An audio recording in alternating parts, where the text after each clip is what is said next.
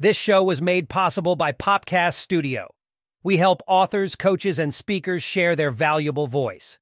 If you want to connect with your audience on a deeper level, then click on the link in the show notes for your free strategy session. We hope you enjoy this episode of Podcasting for Personal Brands.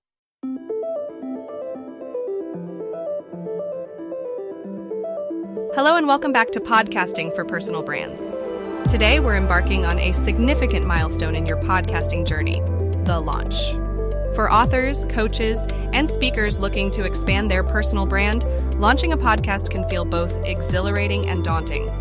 But fret not, we're here to break down the steps in detail.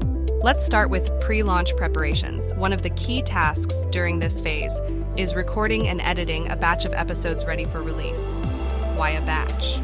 Having 3 to 5 episodes prepared allows new listeners to immerse themselves in your content, increasing the chances they'll subscribe and return for more. This batch of episodes also provides a buffer, alleviating the pressure to produce new content immediately after launching. Once your episodes are ready, it's time to submit your podcast to various podcast directories. This includes platforms like Apple Podcasts, Spotify, Google Podcasts, and others where your target audience might listen. The submission process can vary, and approval might take several days, so plan this well in advance of your intended launch date. Also, ensure that all your podcast details, including title, description, and artwork, are finalized for the submission. Now, let's talk about launch day strategy. This is your moment to shine, to introduce your podcast to the world. On this day, you'll publish your first few episodes. Double-check every detail: episode titles, descriptions, show notes, and any associated links. This is many listeners' first impression of your podcast, so ensure it's polished and professional. However, pressing publish is just part of the process. You need to actively promote your launch. Share the news on all your communication channels, your website, email list, social media, and more. Don't hesitate to reach out to your network, friends, family, colleagues, and professional contacts, and ask for their support in spreading the word. Consider hosting a launch event. This could be a virtual event, such as a live stream on social media or a webinar. You could share behind-the-scenes stories, answer listener questions, or even record a podcast episode live.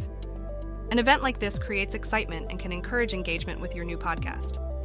After your podcast is live, the launch process continues. You'll need to monitor your podcast's performance. Keep an eye on the number of downloads, listener reviews, and any rankings in podcast directories.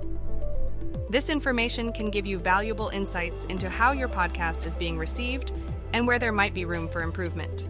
Keep in mind that launching a podcast is a marathon, not a sprint. It involves ongoing effort, patience, and commitment. But with careful planning and execution, it can be a highly rewarding experience that sets your podcast on the path to success. That brings us to the end of our detailed guide to launching a podcast.